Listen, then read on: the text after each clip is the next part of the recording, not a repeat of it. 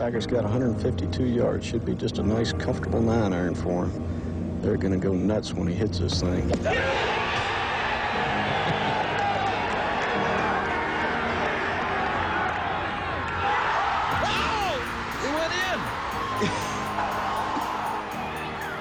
Johnny, that's better than most. How about in? That is better than most. Better than most. Mickelson magic at 50. Koepka, a major champion. In your life, have you seen anything like that? For tournament predictions and conversation on all the storylines across the PGA Tour, this is On the Green, WFUV's exclusive golf podcast. All right, welcome back. Another episode of On the Green, WFUV's golf podcast, Andrew Gullotta back here. I'm Chris Hennessy, and welcoming Mike Messina to the show for the first time. Mike, how's it going, man? It's going great. Happy to talk some golf with you guys. I'm still hurting over my Victor Hovland bet I had out there on Twitter. Still, he flaked on me in the last two holes, but we're trying to bounce back for this coming week. Yeah, that Bay Hill loss for Hovland was certainly an interesting one. And last week, none of us picked Cam Smith, who ended up winning at plus 3,300 at 13 under par in maybe the craziest week of golf I've ever watched in my entire life, Andrew. I mean, this was bizarre from Thursday until Monday when it finally finished. I mean, it would have been impossible to pick the winner based off like the information we know going into the tournament, just because it was Saturday, right? When the winds was just crazy. Yep. I mean, it was like 29 balls in the water on 17. Like, that's just insane. I mean, to have that many balls, I mean, I will say it was comforting to watch and it was definitely fun to watch, but really tough conditions. And I mean, you see guys like Morikawa hit into the water. You see Koepka hit into the water multiple times, I think. So, again, it was just a really tough day on Saturday. And then it was like, who can get through Saturday into the weekend? And when, or Monday, I guess it was, when the greens were, everything was wet. So, obviously, everything was sticking. So, Cameron Smith was able to play some great golf, had a beautiful shot on 17 on Monday to win it. Definitely a gutsy shot for him. And, I mean, I guess it is what it is for our picks. But congrats to Cameron Smith for sure. Yeah, it makes me think. I'm like, wait, these guys can play to the level that I play at on every basis in golf. So because I'm hitting into the water every single time I'm on the hole. So, but yeah, the winds, I think they got up to like 60 miles an hour, which is outrageous. And on 17, like you mentioned, Andrew, I think I forget who was in Koepka's pairing, but all four of them hit it into the water. I think back to back to back to back. And it was just crazy to see because that's something I've never seen. I've never seen the wind get that strong during a golf tournament. But honestly, looking back, I'm surprised this hasn't happened before. I was reading that this is the first time since like 2003 or 2005 that the Players' Championship didn't end on a Sunday, which is just crazy, especially where it is. The weather's always bad over there. So I'm surprised that this hasn't happened before. Well, they do it in March and February, this Florida swing, to try and avoid this. And they have avoided it for the most part for the rest of the Florida swing. And it's unfortunately for them, the flagship event that gets absolutely crushed by this weather. The rain, the wind was insane. But yeah, as you mentioned, Andrew, it did soften up for Monday, and we saw some scores out there on Monday. And Lahiri, man, I thought this guy was going to win. This is number 322 in the world. And he stuck one on 17 as Cam Smith put the ball in the water, went into the woods and then into the water on 18. I was like, oh my God, this guy's going to win the freaking Players' Championship. But Cam Smith makes a heck of an up and down, and looked like maybe we're going to have a playoff. It could have gone into Tuesday. There was, if Lahiri had finished birdie, and we went to Tuesday, this would have been absolutely insane. And yeah, it was a crazy day. Justin Thomas got some stick taps from the fellow players for not having a single bogey on Saturday, which was the day with the crazy winds, which is insane.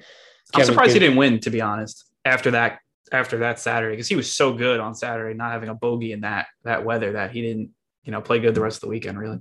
Well, just wait for this Sunday, Andrew. That might come to fruition this coming weekend. Yeah. So exactly. Yeah. -4 right now going in. So that is very true. And you also have to, like, he was part of the group that got screwed with the weather. Yeah. So to not have any bogeys, like, he also didn't have that many birdies either. And by the time that the Cam Smith and Arnon Barton Lahiri wave went out there, they were firing birdies and got all the way to 12 and 13 under, which, as you saw with Kiz, that group never really had a shot because Kevin Kisner played his ass off this week and just could not get that many birdies. And he had a great Monday, but was behind the 8 ball because he played on Thursday in the pouring rain, a little bit on Friday in the pouring rain, on Saturday in 60-mile-an-hour winds, and just couldn't make up the ground. And he said it too. It's like, you know what? It came off a little bit childish after one of the rounds, but I think it was like just like the heat of the moment where he said like the integrity of the tournament was lost. But he did say that Saturday a 10 handicap would have been still out there for hours and hours, just never finishing because it was ridiculously hard. So this is a British Open type situation. No, that's definitely for sure. I mean, to watch there were a few balls that went in the water, and they literally had no shot. Like, you knew straight off the tee, it was like, this one's in the water.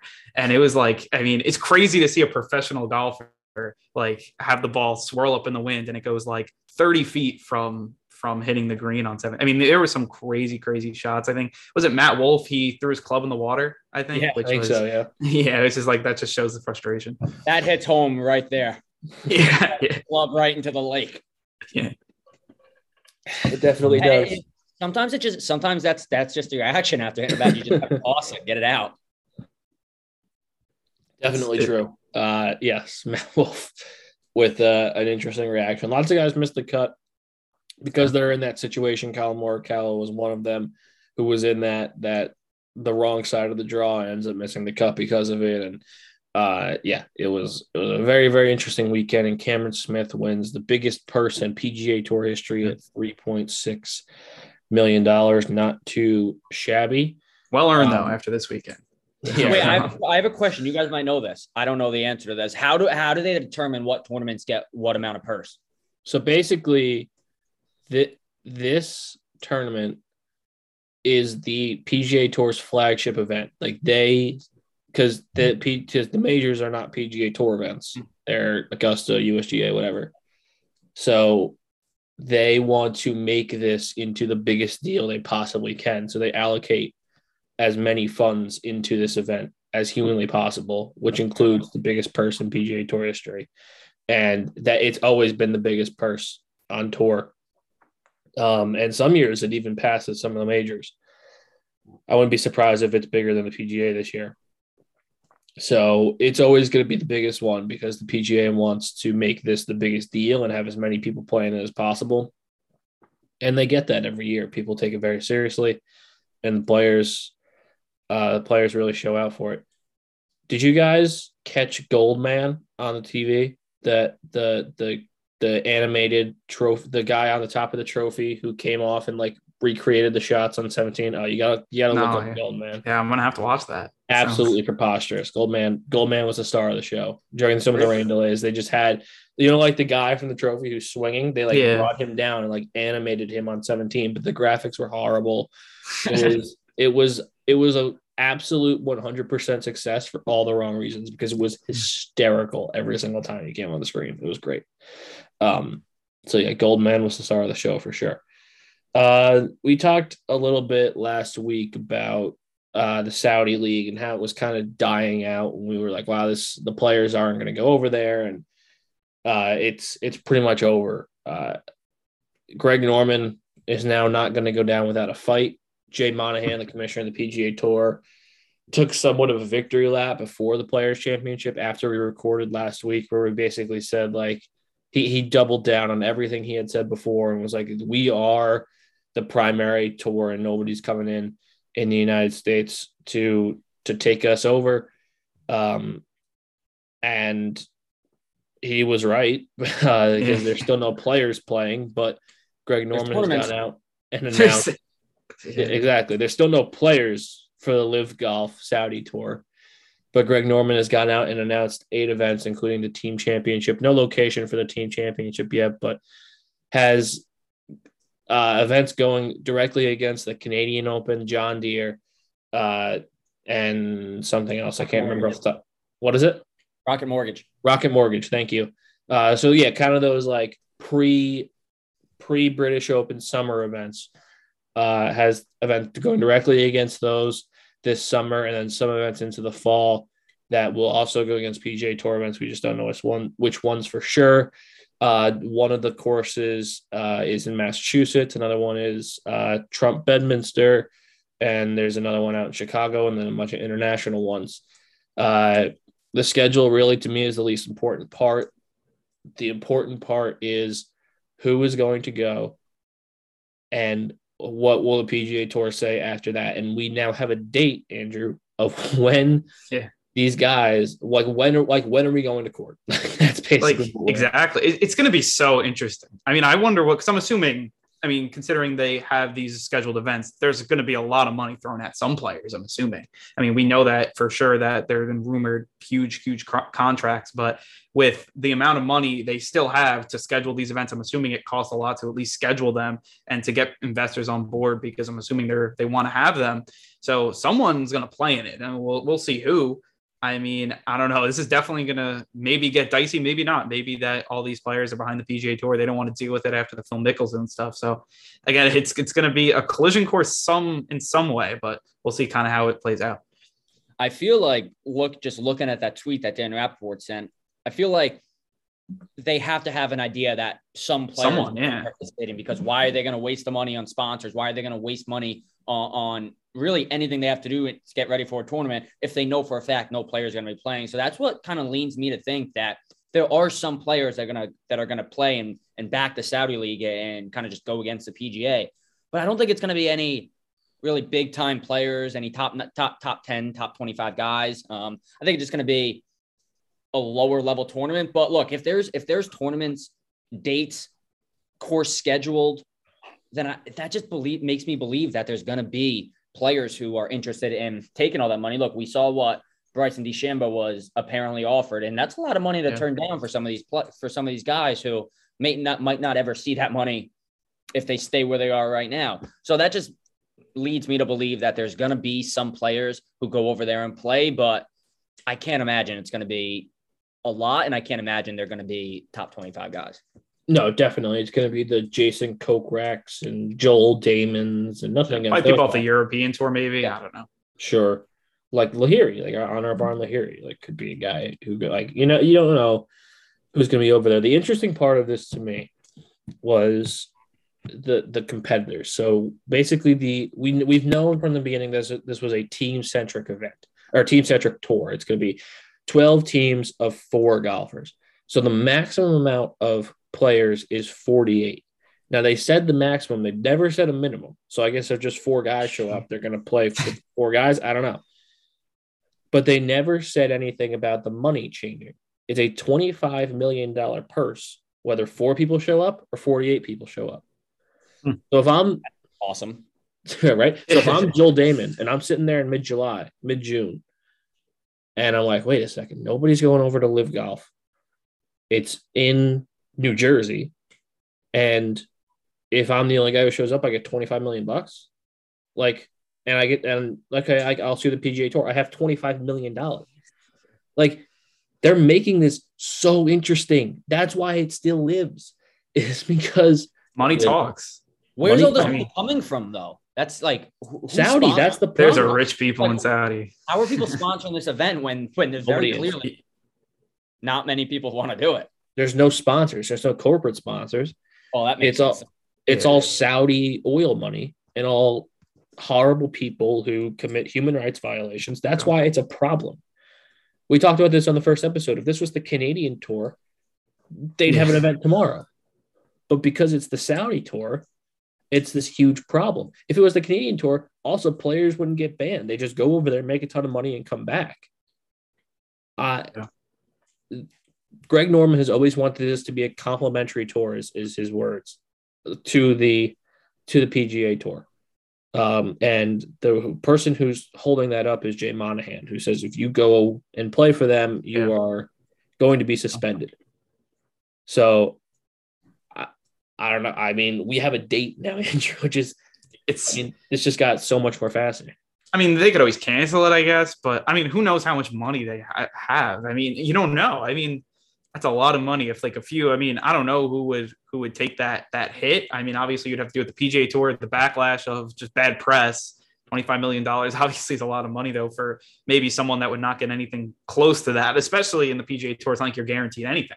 No. I mean, but you see guys like this weekend with the players, 3.6 million was the highest, and obviously 20 million. So obviously you're still making money, but it's it comes out to be obviously a lot. I just don't see it happening. I really don't see the Saudi happening. But I think if someone with cleaner money, with people that didn't have such a bad record off the course, off of with human rights and that type of stuff, I think that players would definitely leave, and that's something that the PGA Tour I think still has to look at.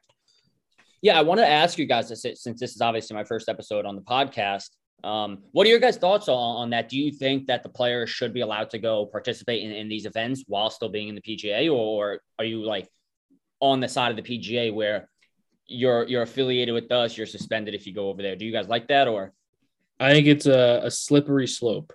Yeah. And I do believe, what I said earlier, which is if this wasn't Saudi, if this was some other country, that this wouldn't be a problem, and we'd be having a lot of fun with this. Look at the Ryder Cup. I mean, think if it was something like that where you have the teams playing each other, and it's kind of like, obviously it'd be a little different, obviously 4 subs, but still, I think that's cool. It's fun for golf to give that team atmosphere. Obviously, you don't usually see that. You really only see it in the Ryder Cup.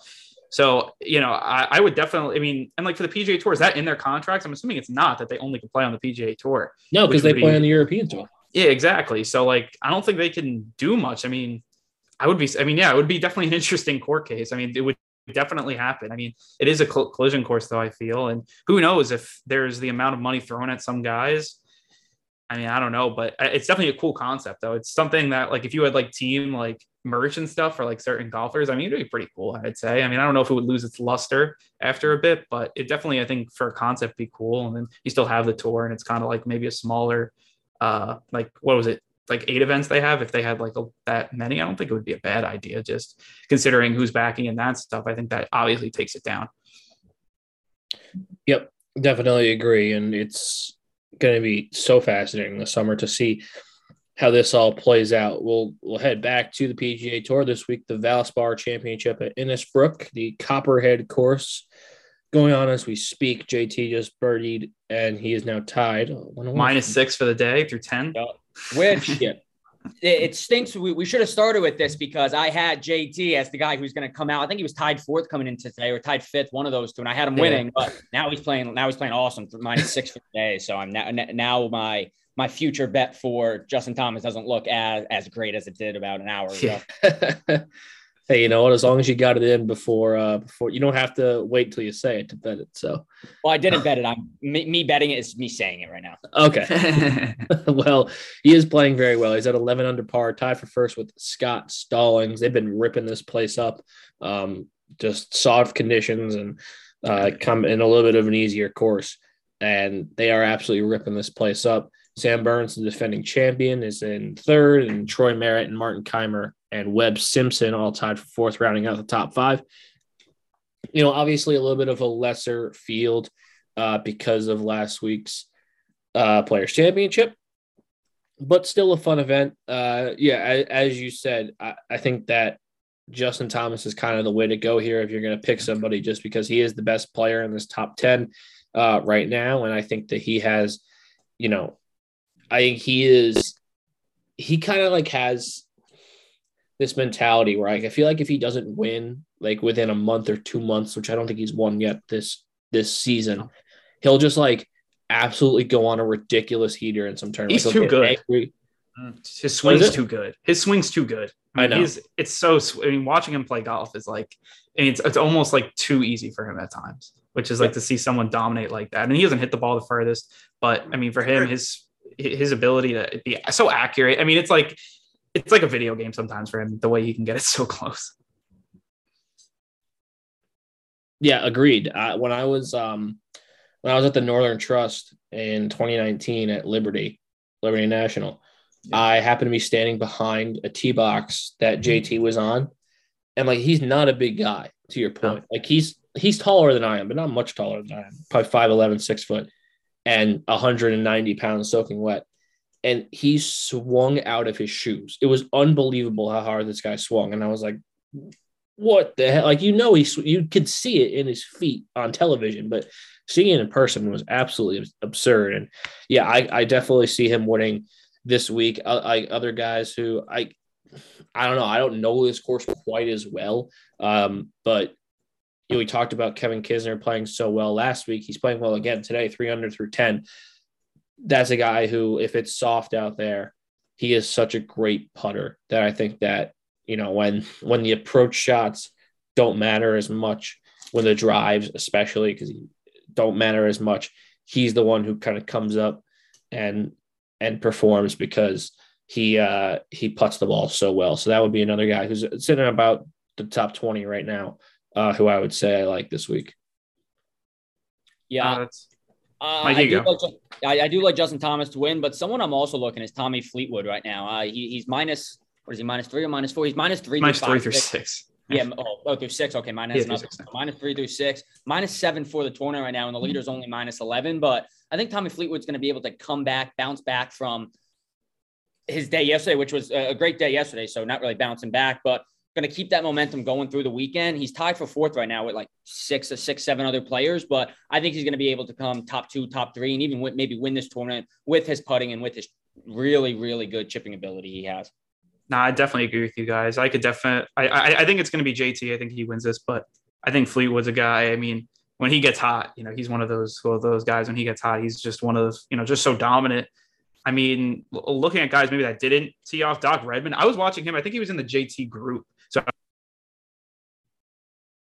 he has good. He was swinging the club good last week. So we'll see this week. He was -5 yesterday. He's going to be teeing off, I think, 210. So, he obviously has some time, but -5 yesterday. And I thought he swung the clubs well last week at the Players.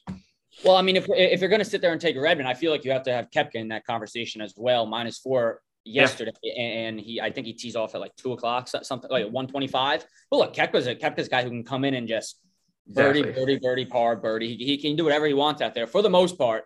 And I wouldn't be surprised if we do see him coming in top 5 in this tournament, bouncing back. I think he's tied 21st right now. So but he hasn't played yet though. So yeah, I wouldn't be surprised if we see him after today coming up and making a run for that top 5 spot this week.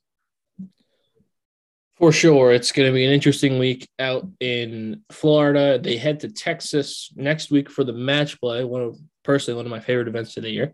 And then we are kind of on the road to Augusta after that. So it's certainly a fun month coming up here on the green. Mike and the whole squad will be back next week. Mike's in London, I think. Sam is traveling Europe, as we know. So everybody's out on spring break. The 3 of us are hunkered down in our homes here, talking about golf. Wouldn't have it any other way. Appreciate you guys. Have a fun episode. We'll talk to you again next week for the match play. For Andrew Gullotta and Mike Messina, I'm Chris Hennessy, and we'll talk to you then.